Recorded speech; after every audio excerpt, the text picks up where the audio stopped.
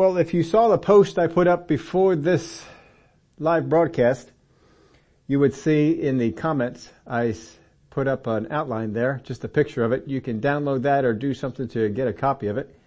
It seems that Facebook makes it go away. Now they kind of go back and forth between having it stick around or having it go away. So right now the last couple of ones have gone away. So if you want to get that outline, make sure you get it as soon as you can.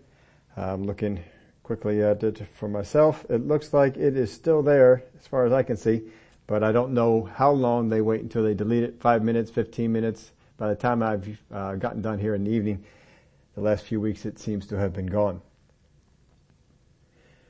Well, in that post we told you about some conversations that you may have had with people in your life that it feels like you're talking to a wall, or use some kind of a phrase like that to describe it. Seems like whatever it is you say to them, they respond back and it's like they didn't even hear you. You may sometimes just run away from these conversations. You may see them come in and say, I'm not in the mood for this, I'm not ready for this, I'm not up for this, whatever it might be that you say, and you avoid it at all costs. Well, how would you like to be told to speak to dry bones? Not even any flesh on them. And that's what God has told Ezekiel to do here. We're going to take a look at this. This is probably one of the most well-known prophecies in the book of Ezekiel, and maybe even in the Old Testament. But for Ezekiel, people seem to know the prophecy of the dry bones before they know anything else. So let's pick this up. And if you saw the post I put up before, I recommended that you get some extra paper because there's some things here at the end that I couldn't fit in the outline, but you may want to write them down. So if you do, just have some paper to be able to do that with. All right. It's good to see you folks joining us. I see a few names popping up there. Ezekiel chapter 37. We're going to begin at verse 1. The hand of the Lord came upon me and brought me out in the spirit of the Lord and set me down in the midst of the valley, and it was full of bones. Then he caused me to pass by them all around, and behold, there were very many in the open valley, and indeed they were very dry. And he said to me, Son of man, can these bones live? So I answered, O Lord, you know. He's kind of throwing the question right back at him. Lord, you know whether these bones can live or not. So he's going around this valley. God's taking him around. He sees dry bones. So these bones have dried out. Sounds like they have even been scattered around the valley. And God points to him and says, can these bones live? Well, if God's going to ask a question like that, more than likely the answer is going to be yes. But Ezekiel throws it back to God. He knows, I can't tell you what you're going to do. If you want them to come back alive, they will. If you don't, they won't. Because in Ezekiel, there is no power to do this. So with man, this is not possible. But with God, of course, all things are possible. Verse 4.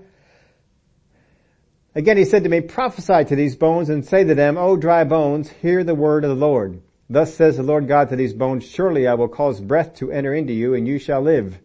I will put sinews on you and bring flesh upon you, cover you with skin and put breath in you, and you shall live. Then you shall know that I am the Lord.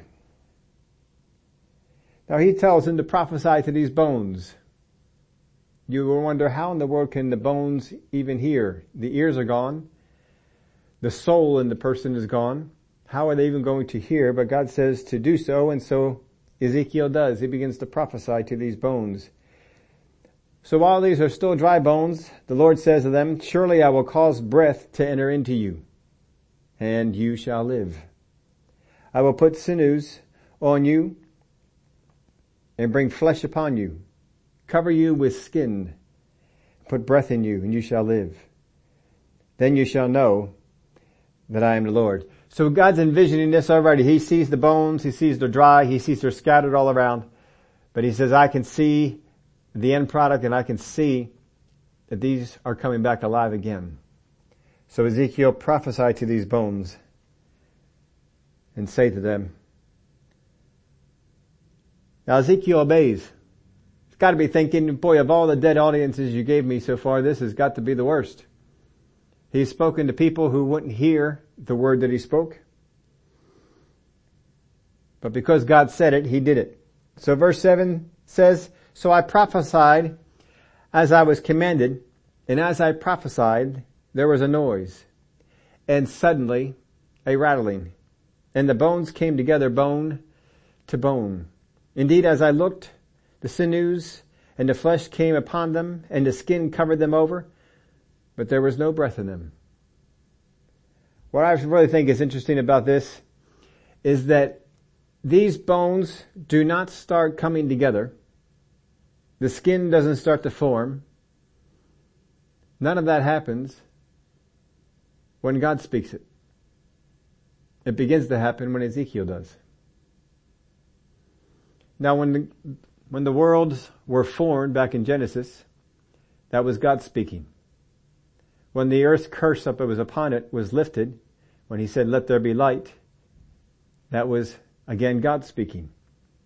But here, God spoke, and it didn't happen until man spoke. So that was before we had the covenant with man. We had the, people could refer to it as the lease for Adam. That authority was given him. There are some things that God needs us to speak. And until we speak them, even though he has spoken them, it doesn't happen. Make sure you speak the things that God has spoken over your life. Don't just say, "Well, God said it, so it's going to happen in my life." No, you need to speak it over your life. You hear the words from God, and you begin to speak it into your life. You may have dry bones in your life. That's all right. Speak over them the words of God. And watch life begin to enter into what was dead. So the miracle of life begins as he speaks. Again, he says, "So I prophesied as I was commanded, and as I prophesied, there was a noise, and suddenly a rattling, and the bones came together, bone to bone." Can you imagine being out there and prophesying this word and seeing bones come from here, there, and begin to come together, and each bone knows where they're supposed to go, and they fit into the right spot? And then as you're seeing all the bones come together, and then while the frame is there, the skin comes, the flesh comes, and now you have a bunch of corpses laying around the field. There's no life in them. They certainly are better shaped than they were before, but there is still no life in them.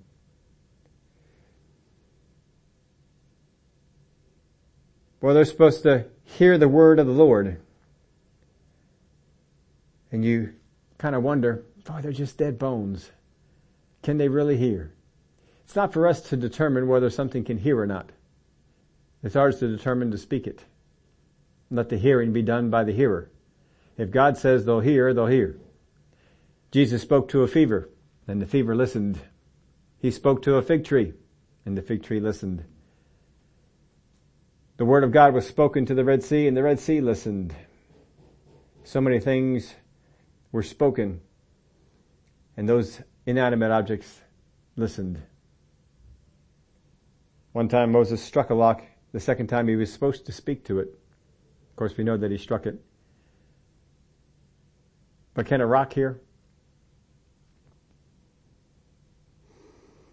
So, hear the word of the Lord. If dry bones can be expected to hear, then those that are alive can as well. So those people that are around you that have been resistant to the gospel, been resistant to the message of God, seem like they resist you every step of the way as you try to be a testimony for him.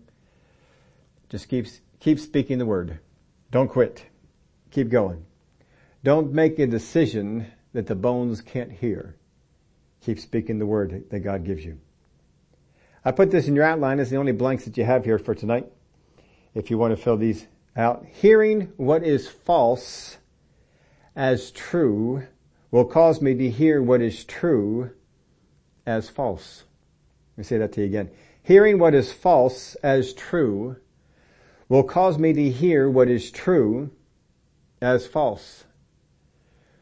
We think back to the earlier chapters in Ezekiel, and the people of God, the people of Israel, they had a choice. They could listen to Ezekiel, or they could listen to the others who spoke things opposite of Ezekiel. These were saying things that Babylon won't destroy Jerusalem. Babylon won't come and win.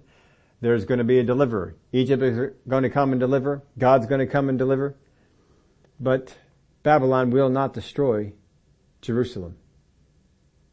Ezekiel said they will destroy Jerusalem. They will burn it with fire. And they will take the rest of the people that are there, and they will take them captive. They will kill many, and a handful will be left in the deserted land. Because they listened to the false prophets, what Ezekiel spoke, the true prophet, they saw as false.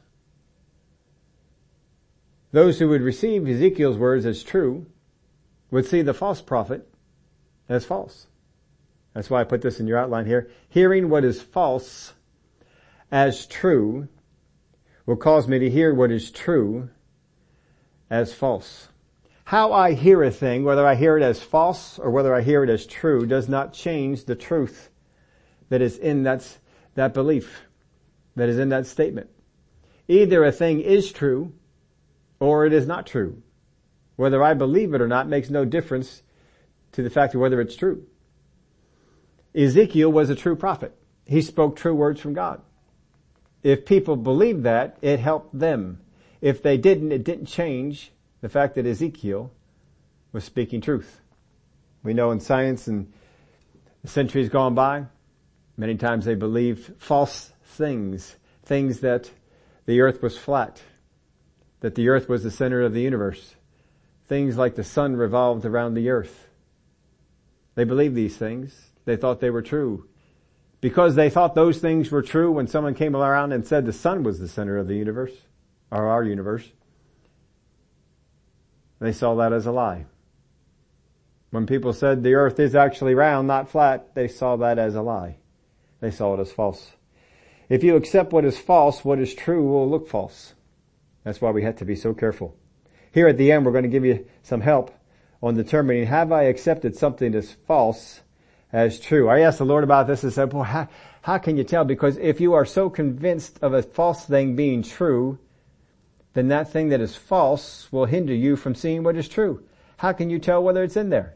Seems like we're stuck in a rut. But there is a way out. We'll get to that there at the end. I tell you to make sure I don't forget, but you're not here. So we can't do that. Now, in Ezekiel's day, of course, there were people who accepted the things that the false prophet said is true. That changed how they dealt with Ezekiel. Some would see what he said is true, I'm sure. It was the same in Jesus' day and in Paul's day. Some people saw what Jesus was saying as true, and when they did, he could do no wrong.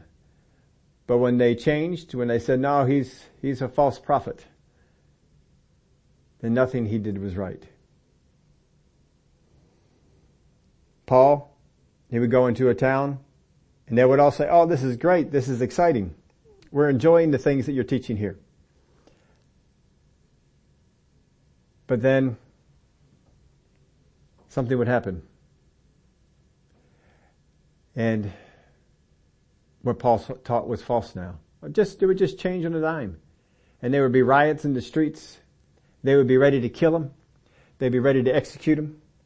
They drove him out of the city. One time they stoned him. Other times they threw him in prison, beat him.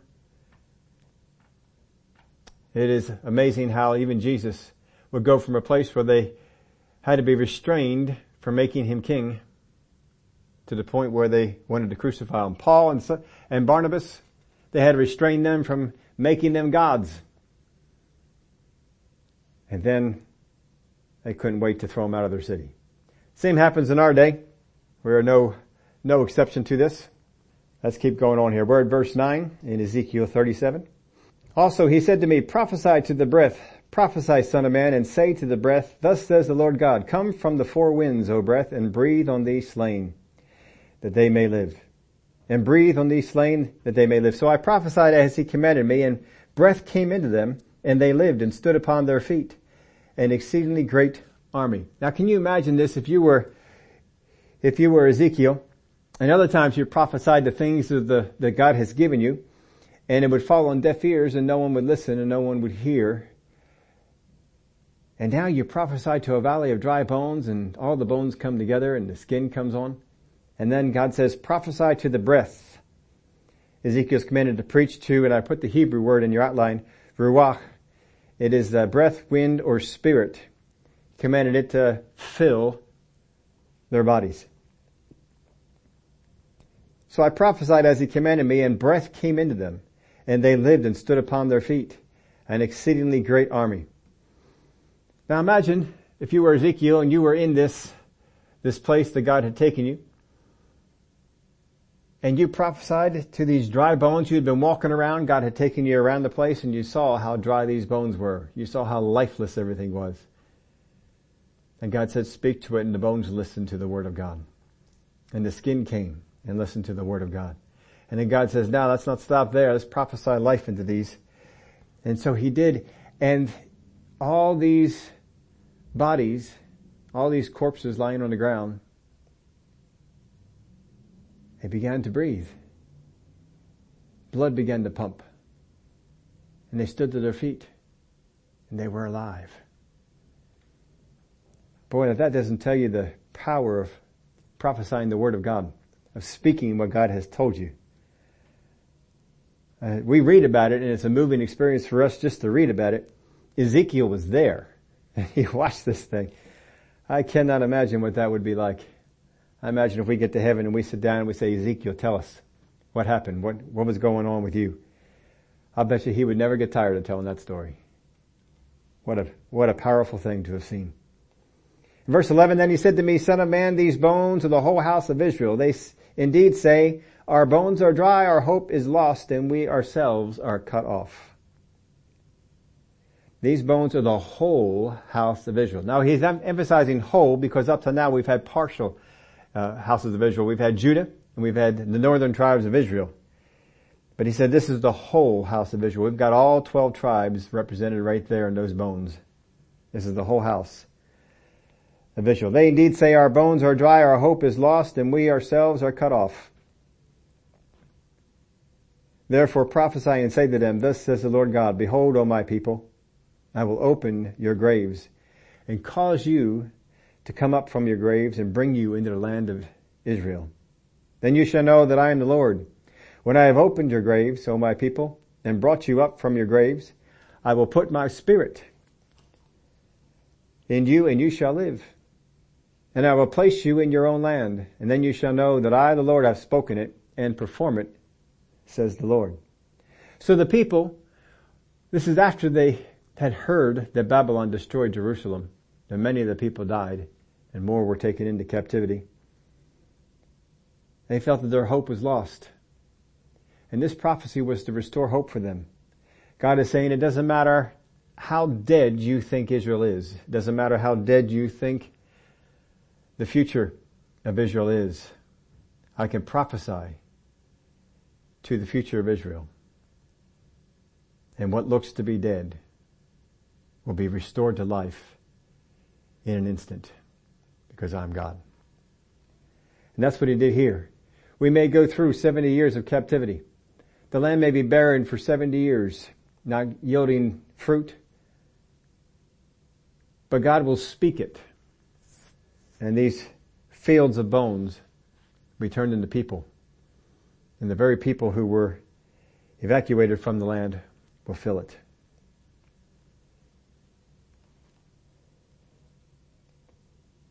Now there were 3 prophetic words here. First one was to the bones, the second one was to the breath, and the third was to the people. This word ends with a future promise of where things will go, giving them hope. That's what God always wants to do. He gives us hope. But again, the word of the Lord came to him in verse 15.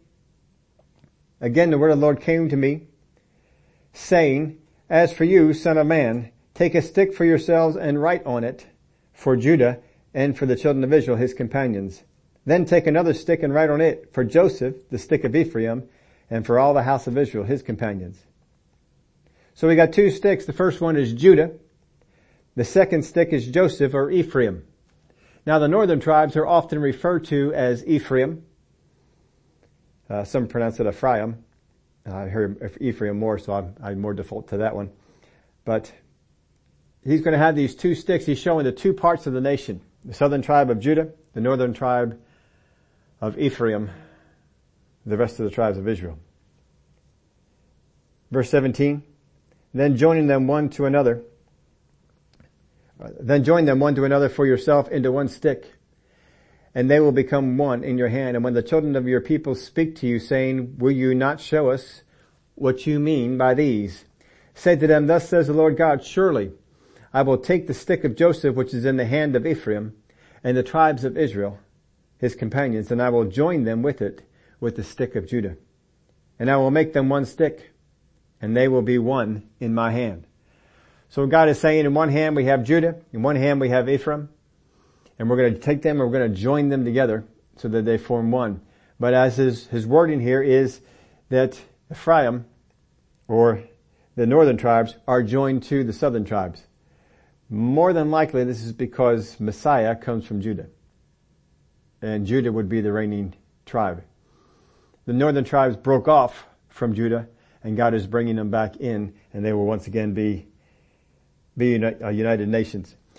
Now, this is just sort of a side note for you. It's not in the outline at all. You don't have to write down any of this if you don't want to.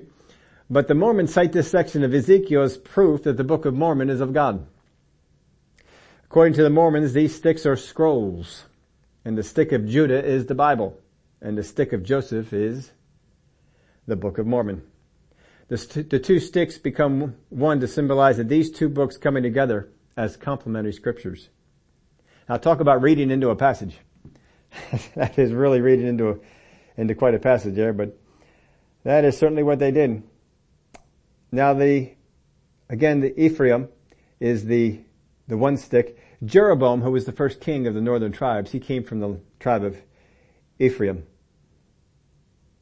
That may have had something to do with them being referred to as Ephraim being the reigning, or at least the leading of the tribes, but they were also one of the more powerful ones. Verse 20, and the sticks on which you write will be in your hand before their eyes. Then say to them, thus says the Lord God, surely I will take the children of Israel from among the nations wherever they have gone, and will gather them from every side and bring them into their own land. And I will make them one nation in the land on the mountains of Israel, and one king shall be over them all. They shall no longer be two nations, nor shall they ever be divided into two kingdoms again. They shall not defile themselves any more with their idols, nor with their detestable things, nor with any of their transgressions. But I will deliver them from all their dwelling places in which they have sinned, and will cleanse them. Then they shall be my people, and I will be their God. So this is the promise of what's to come. You're going to be made one nation. You're going to have one king. That king will reign over you forever. He won't be replaced. A lot of times in Israel's history, where they would have a good king, and he would be replaced by a bad king, and the nation would go away from God until they got a good king again, and that good king would bring them back to God. He's saying you're going to have one king, and that king will never take you away from God. You will always be one to follow the Lord Jesus Christ and God Jehovah. He said, they shall not defile themselves any more with their idols, nor with their detestable things, nor with any of their transgressions. Now last week we were looking at the ancient heights, that the places in the mountains where they had the high places, these were ancient. They had gone back into the people of Canaan and maybe even before them. They were well known. Satan had taken and made some very powerful high places in what he knew was going to be Abraham's land. So the people would always be drawn to go back to tap into the supernatural power that had been there. And we saw last week that Edom had coveted this land. They kept speaking it out. They even spoke out things that God had put into operation, spiritual principles, that you may speak those things that are not as though they were. And so they began to speak those things that weren't as though they were. We have those mountains. They are ours. We're going to take them. And don't use spiritual principles against the kingdom of God. It won't work out well for you, and it didn't work out well for them. But they saw these ancient places and they wanted them back. But God says, now that you guys are going to come back to the land, those ancient places, those ancient high places, will never come back again. Israel would not be bringing them back. He says, you won't serve those idols anymore. You won't serve those gods anymore. Verse 23, they shall not defile themselves anymore with their idols, nor with their detestable things, nor with any of their transgressions, but I will deliver them from all their dwelling places in which they have sinned, and will cleanse them, and they shall be my people, and I will be their God. A couple of different ways that word, their dwelling places, can be translated. Not going to get into all of those details. I want to read this verse for you from the New Century Version. This is one of the ways that you can take these words, dwelling places. Verse 23, New Century Version, they will not continue to make themselves unclean by their idols, their statues of gods which I hate, or by their sins. And then here's the part in question. I will save them from all the ways they sinned and turned against me, and I will make them clean. The interpreters here in the New Century Version see this as God saying your dwelling places are the places where you have always gone to, the paths that you have always taken. I will save them from all the ways they sinned and turned against me, and I will make them clean. Then they will be my people, and I will be their God. Verse 24, David my servant shall be king over them, and they shall all have one shepherd, and they shall also walk in my judgments and observe my statutes. Now remember, in the previous prophecy, the shepherds were the rulers, kings, and all those that would rule under them. They also shall walk in my judgments and observe my statutes and do them. It's one thing to know the things of God, but it's another to actually do them, and God is saying they will do them. Then they shall dwell in the land that I have given to Jacob my servant, where your fathers dwelt. And they shall dwell there, they, their children, and their children's children forever. And my servant David shall be their prince forever. Of course, David, the servant David, will be referring to Messiah. This is not the first time that we've seen this used in Ezekiel or the Word of God. Moreover, I will make a covenant of peace with them, and it shall be an everlasting covenant. With them I will establish them and multiply them, and I will set my sanctuary in their midst forever. Now he promises them a covenant of peace, that peace would be upon them. Now the previous one, we saw that there was a prophesied peace between God and Israel. That there was not peace between God and Israel, and that's why all this had gone on. This one, he says, moreover, I will make a covenant of peace with them, and it shall be an everlasting covenant with them, and I will establish them and multiply them, and I will set my sanctuary in their midst forever. This one seems to indicate not only is there going to be a peace between God and Israel, there will also be a peace between them and the people around them, the neighbors that would be there, that they would not be driving them out, trying to get rid of them from the land. In Ephesians 2, verse 13 through 18, but now in Christ Jesus, you who once were afar off have been brought near by the blood of Christ. For he himself is our peace, who has made both one and has broken down the middle wall of separation, having abolished in his flesh the enmity, that is, the law of the commandments contained in ordinances, so as to create in himself one new man from the two, thus making peace, and that he might reconcile them both to God in one body through the cross, thereby putting to death the enmity.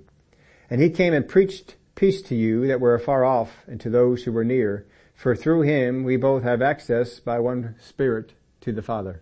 Peace is important. God wants us to have peace. The enemy does not like peace. He likes war, because people die in war. Bad things happen in war. Things are stolen.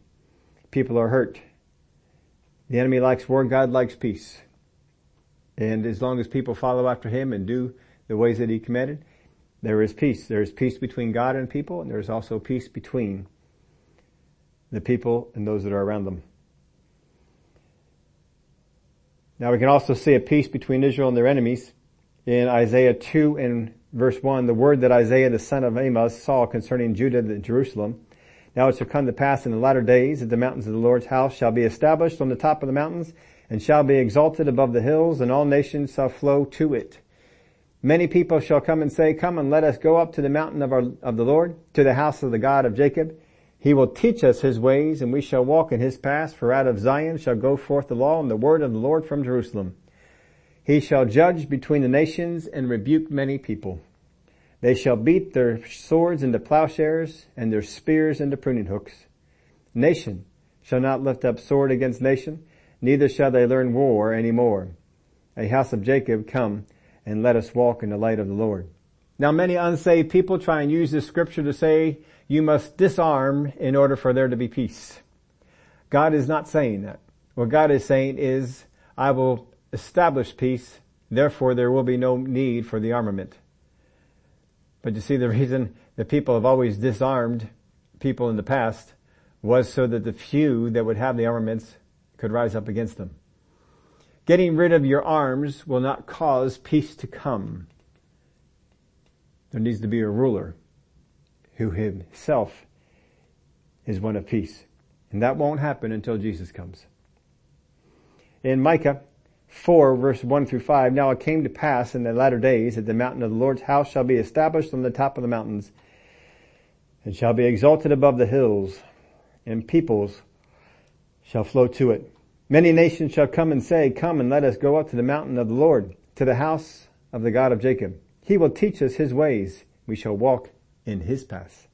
For out of Zion the law shall go forth, and the word of the Lord from Jerusalem. He shall judge between many peoples, and rebuke strong nations afar off. They shall beat their swords into plowshares, and their spears into pruning hooks. Nation shall not lift up sword against nation, neither shall they learn war any more. But everyone shall sit under his vine, and under his fig tree, and no one shall make them afraid. For the mouth of the Lord of hosts has spoken, for all people walk each in the name of his God. But we will walk in the name of the Lord, our God, forever and ever. If you're a student of history, you will know that many leaders in the past have used fear of other nations, fear of other things, even fear of certain citizens in their own borders. And they use this fear as a way to get the people to do certain things that they would comply with what the leaders wanted, because the leaders had selfish ambition. We saw this, of course, with the revolution in Soviet Russia, when they overthrew the very harsh regime that was there, but they just brought in something that was just equally as harsh and just kept on killing people. China, we saw this in many of the regimes in China for centuries and even millennia in the past, and the things that they would do in there. The nation of Africa saw leaders use fear of all sorts of things to cause its citizens to function in a certain way. You name the country, you name the continent, you name the place, and fear has been used by its leaders to get the people to do things a certain way. But God won't do that. He's a God of peace. He's not a God of fear. He's not here to try and make you do things because you're afraid of what will happen if you don't. He has shown us that he loves us. We learn his ways, we walk in his ways because we know that they are the best thing to do. And when he says you don't need to learn war anymore, we trust him. And we go that way. There's no one in the world we can trust in the same way. He says two things will be established forever. First off, the people's presence in the land. Then when Israel comes into the land, their presence will be there forever. They will not be removed. This is when the king comes and takes over. The second thing is that God's tabernacle, or actually I put tabernacle, I meant to put sanctuary because tabernacle is used later. So I put it in parentheses in mine, but God's sanctuary, verse 5, for all the, 26, let me go back there and read that. Moreover, I will make a covenant of peace with them, and it shall be an everlasting covenant with them. I will establish them and multiply them, and I will set my sanctuary in their midst forever. Now the word there, sanctuary, is the Hebrew word, and again, my Hebrew is not a natural language for me.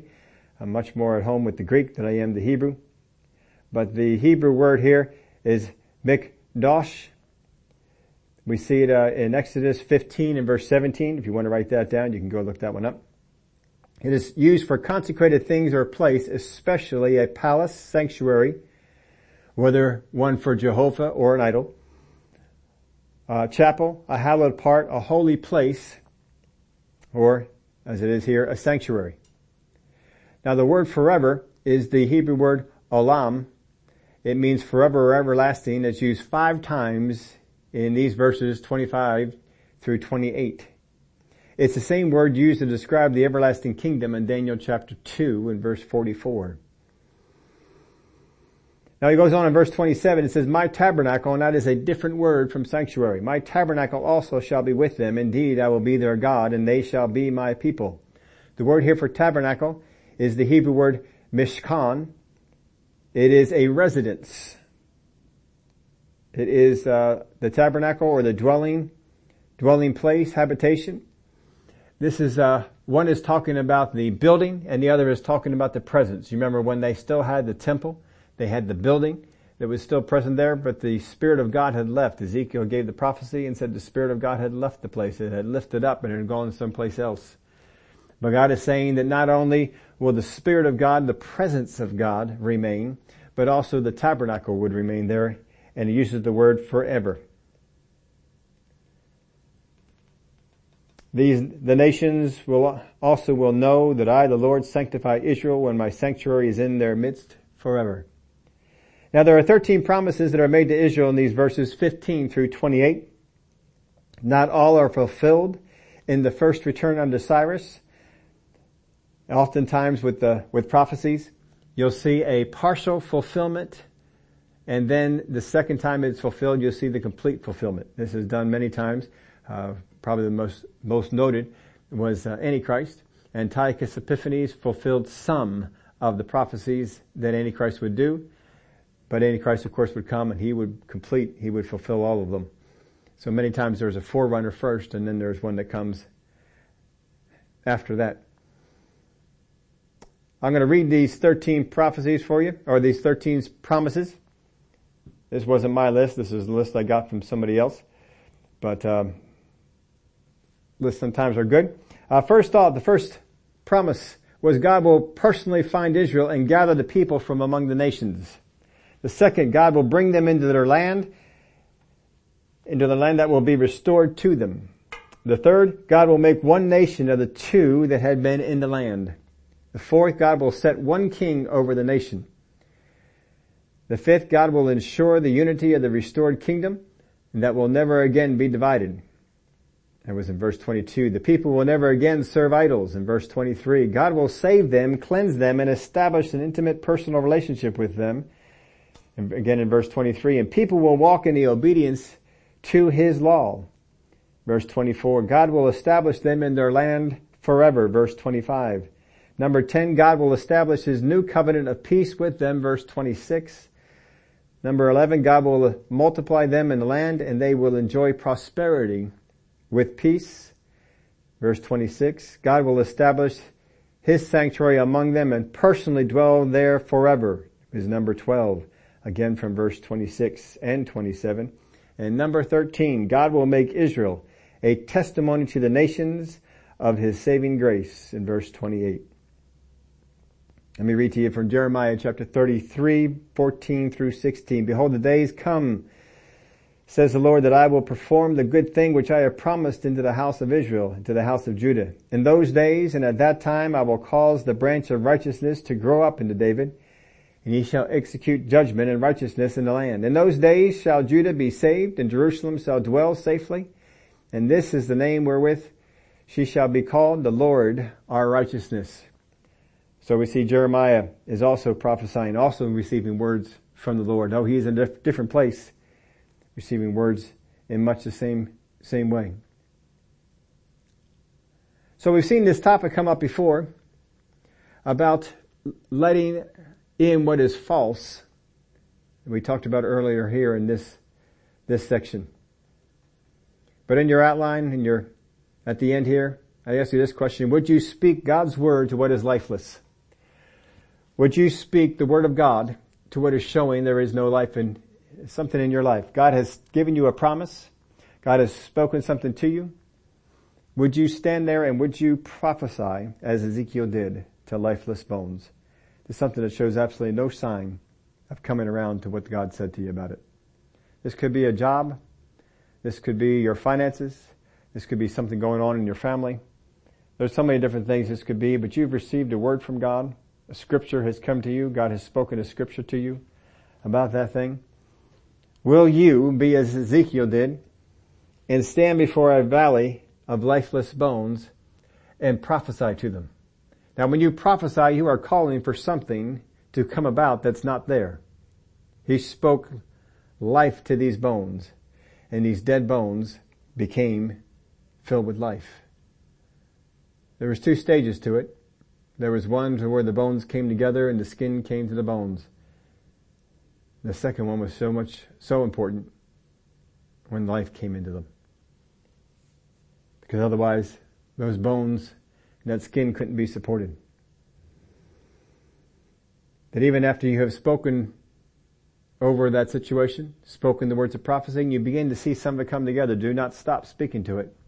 Just because you can see it come together, just because you see it begin to take form, just because it's beginning to take shape right in front of your eyes, doesn't mean it has life yet. You got to stay with it until life comes into it. Ezekiel stood over those corpses, over those bodies that were dead, but they looked a lot more alive than they were before. And he spoke to them. He spoke to the spirit, spoke to the wind, however you want to interpret that word. And the spirit entered into each man, each woman, each person that was on the field there. Their hearts began to beat, blood began to pump, breath came into their bodies, and they stood up. We got to stay with it until then. If you're going to have that kind of power, if you're going to speak to dry bones, you have got to have the Word of God. You cannot speak life to dry bones speaking any other word than the words of God. The word that the enemy gives you, fake words of God, they won't do it. They will not bring about the life that we need to see in those things. We have to know that we heard from God. And you've all encountered Christians, all who say, I know God told me this, and we can say on the inside, that is against the Word of God. There is no way God would say that. And we know it's true, but that person just can't be convinced of it. They know it to be a true thing. So as we told you earlier here, if we accept what is false, what is true will appear to be false to us. If I accept what is true as being true, what is false will always appear false. But the enemy is trying to get a little leaven in. Because if he can get a little leaven in, he can permeate the entire loaf. And the whole person will become resistant to the truth. So we have this question: how can one infected with a lie come to the truth if they have become resistant to it? Now it's not just true for myself. Sometimes I have accepted a lie on the inside of myself. How do I change that and get to the truth? It's also true for other people. We know folks that have accepted a lie about Christ, a lie about the Word of God, a lie about salvation, and you try and get something else into them, and they are resistant to it because they believe something else to be true. But how do we get one infected with a lie to come to the truth if they're resistant to it? Especially since the lie makes them think they are resisting what is false. That is the trickery of Satan. If he can get the lie into you and you think the lie is true, you will fight off the truth just as severely as you would have fought off a lie. Because you are that convinced that what you believe is true. So once you get to that point, how is it that we can help ourselves? How is it that we can help others? How can I know if I have allowed what is false into my belief foundation? So this is important.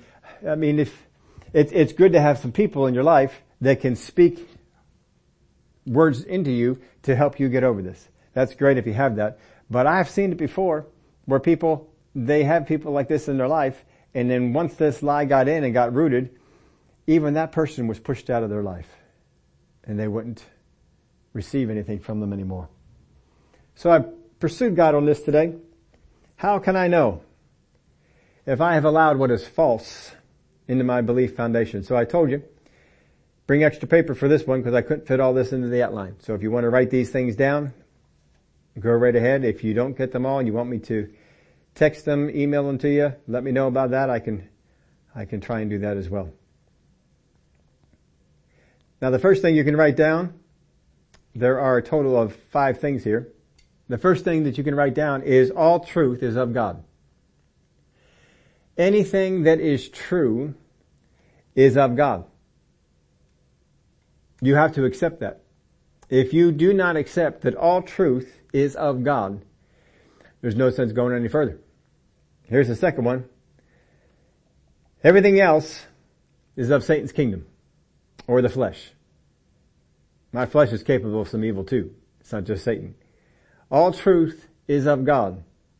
Everything else, everything that is not truth, is of Satan's kingdom or the flesh. If something goes against my belief, this is number 3, if something goes against my belief, the source of that belief will show in its character. This was the key. When God opened my eyes, don't say He didn't speak to me yet. It's just something that I was able to see in this. If something goes against my belief, the source of that belief will show in its character. Here's number 4. Things that are of the flesh or the kingdom of darkness. This is the character of the flesh or the kingdom of darkness. Again, if something goes against my belief, if I believe something to be true, and that something is false, it is either of Satan's kingdom or it's of my flesh. Either way, it will manifest itself with the character of its source. So the flesh of the kingdom of darkness, these are the things you're going to see. Anger, violence, forced compliance, strife, bitterness, division, vengeance, condemnation. These are the things that will come from anything from the flesh, kingdom of darkness. That's not an exhaustive list. You can keep on adding to that. I kept on adding to it. Anger, violence, forced compliance, strife, bitterness, division, vengeance, condemnation. And I love it when we can go back into the Word of God and see the examples of it. We think of Daniel and his friends.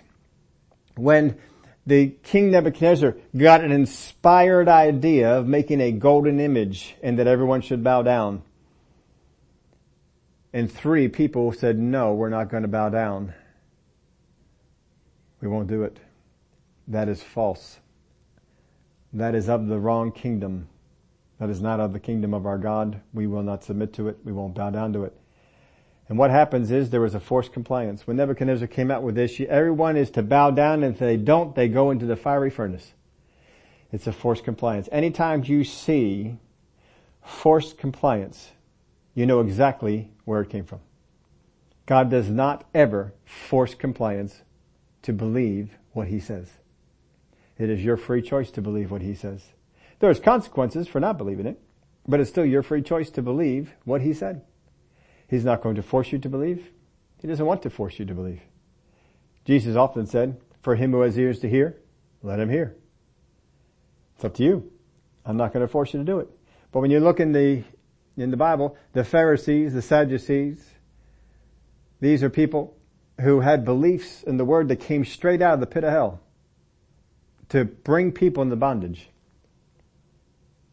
And if people did not comply to these things, they would do things to force them to comply, to force them to go along.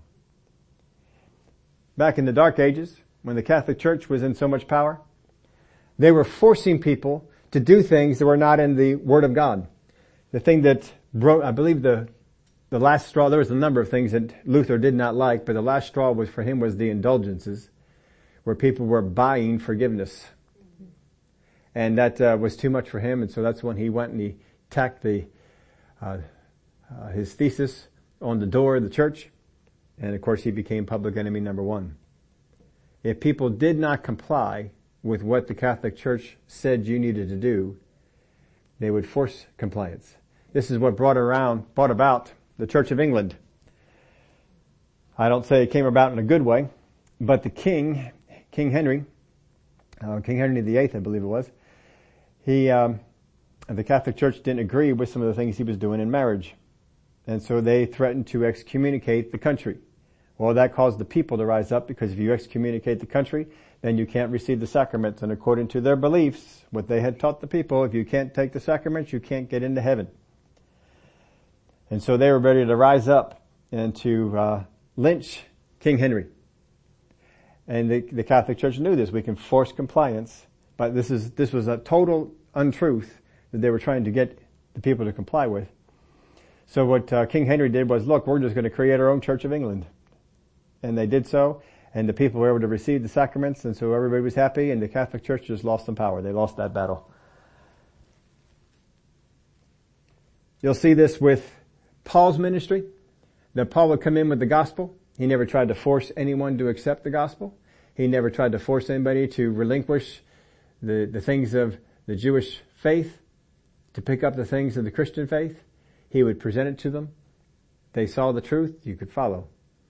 But there are many people, they were called Judaizers, and they would follow Paul from town to town. They would cause riots. They would beat those who did not comply. You see, because if a belief is under the flesh or the kingdom of darkness, going against it will stir up anger in those who believe it. It will move some to a place of violence. Those who have the power will force compliance to those that are under them. Strife will come about. Bitterness will be in the lives of those who hold on to this truth and see it being violated. Division. Vengeance. I'm going to get those people who have said something contrary to this. Condemnation. These kind of things will go on. And it has gone all through history. We certainly see it even today that, if people want to protest that babies are being killed. All these things are ignited against them. All the people who believe in what's called the woman's right to choose, which is actually the right to kill the babies. When these things are aggressively come against, or even a march is done, you will see these people who hold dear the right of abortion, and they come in with violence. They try and force compliance. You will not believe that way. If you're a doctor and you didn't believe that abortions should be done, they would force compliance on you. You would lose your license. So it's not hard to see where that doctrine comes from, where that belief comes from. It comes straight from the pit of hell. They show it in everything they do. Even today, this is a much smaller thing, but even looking at today, some of the things going on with the virus, it is not hard to tell which side God is on in this thing. It's just not hard to tell. You just look at the traits that are there. I've seen you probably have seen some videos where somebody who's not wearing a mask has been attacked by those wearing masks. You will wear your mask, and they start beating them on. That just doesn't make any sense. Why in the world do you force compliance on these particular things? And the people who are feeling like, well, I don't feel like I need to wear the mask, and they just go on, they don't go try and ripping off the mask off other people. It's so easy to be able to tell this. Flesh or the kingdom of darkness, any truth, any lie that is passed off as a truth and accepted as a truth by the followers, you will see they will get angry when someone comes against it. They will be brought to a place of violence, forced compliance, strife, bitterness, division, vengeance, condemnation. All these things go on. We saw it go on in the Old Testament.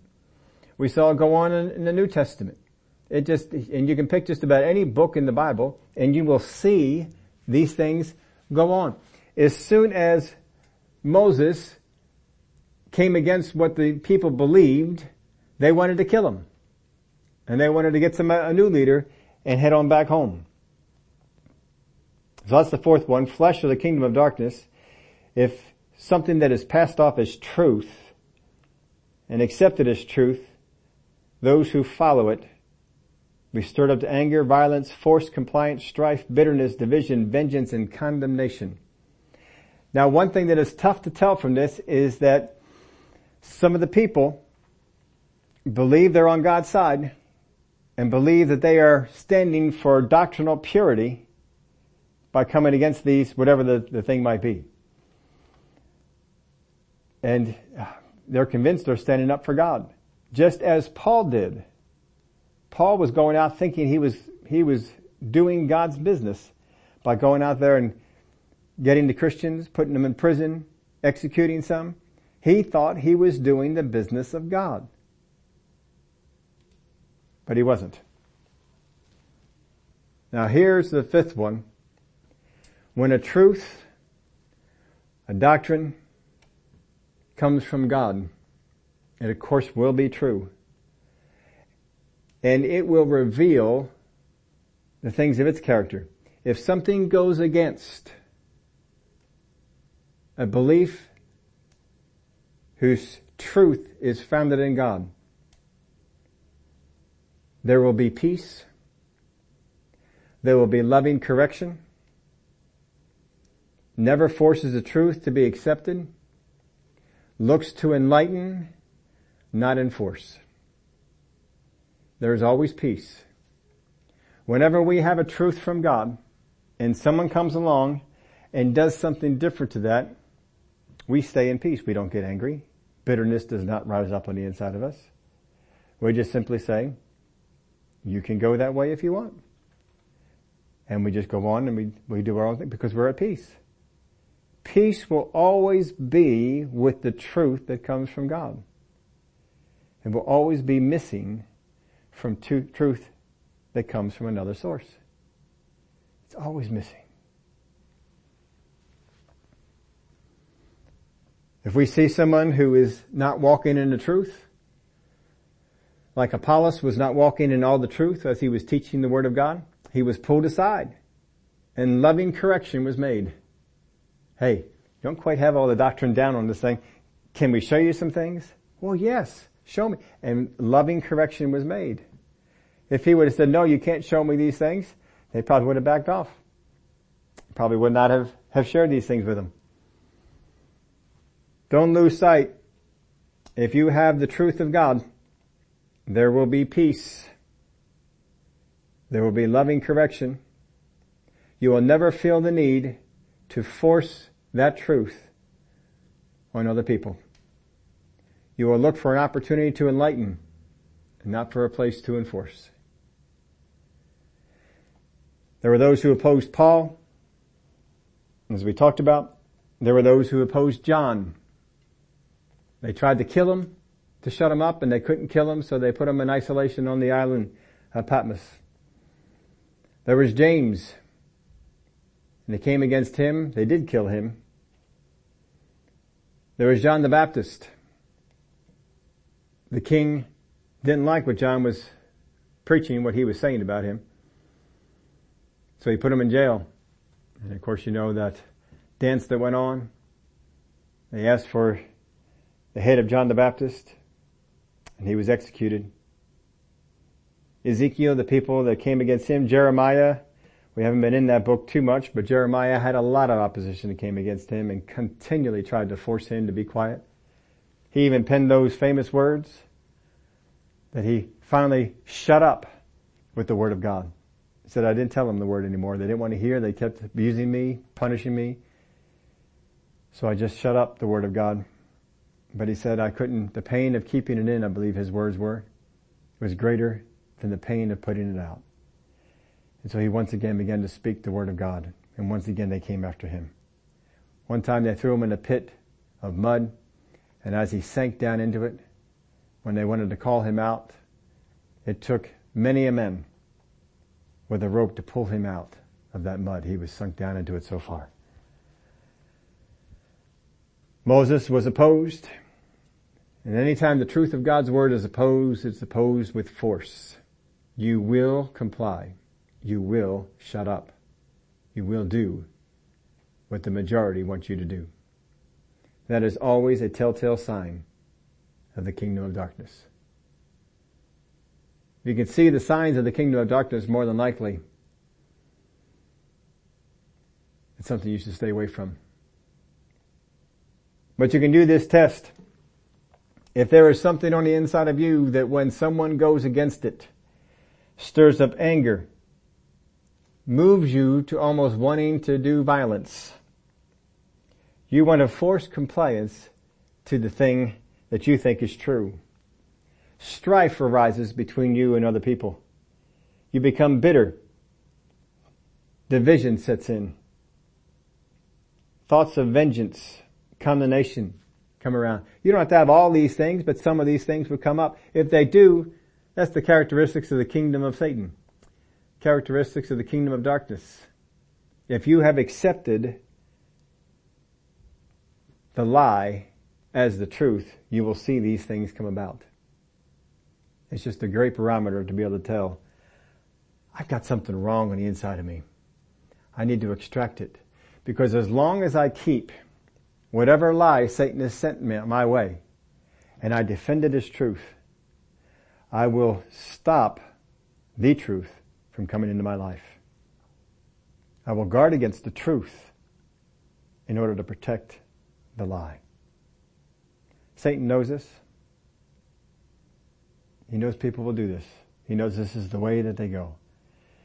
So he's always looking for an opportunity to get a lie, any lie.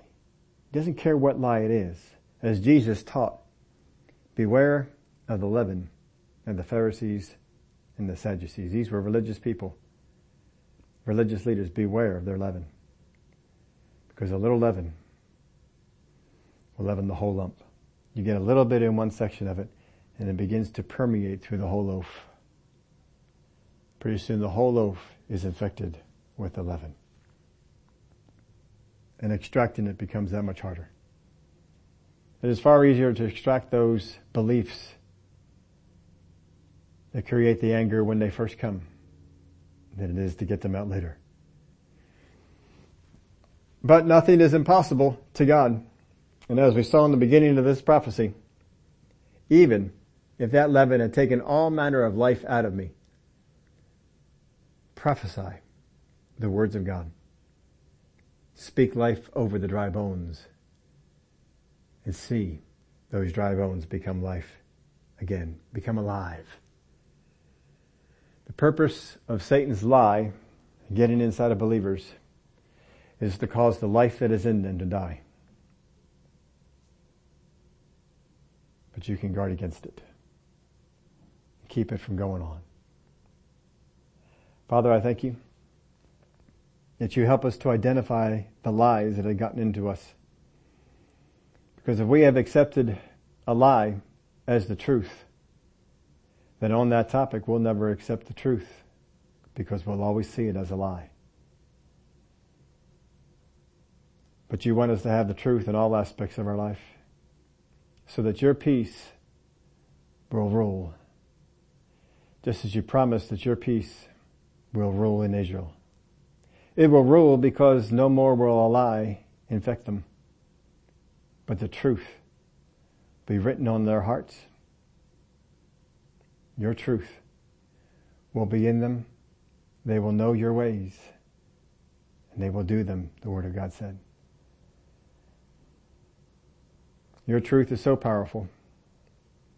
I thank you that we can come to know it. And if any lie has worked its way in, I thank you that you gave us a way that we can spot it. We may not like extracting that lie. We have had a fond affection for it for a long time, maybe. But we can remove it, and our life will be better without the lie, and better with the truth. Give you the praise and the glory for it. In the name of Jesus we pray. Amen.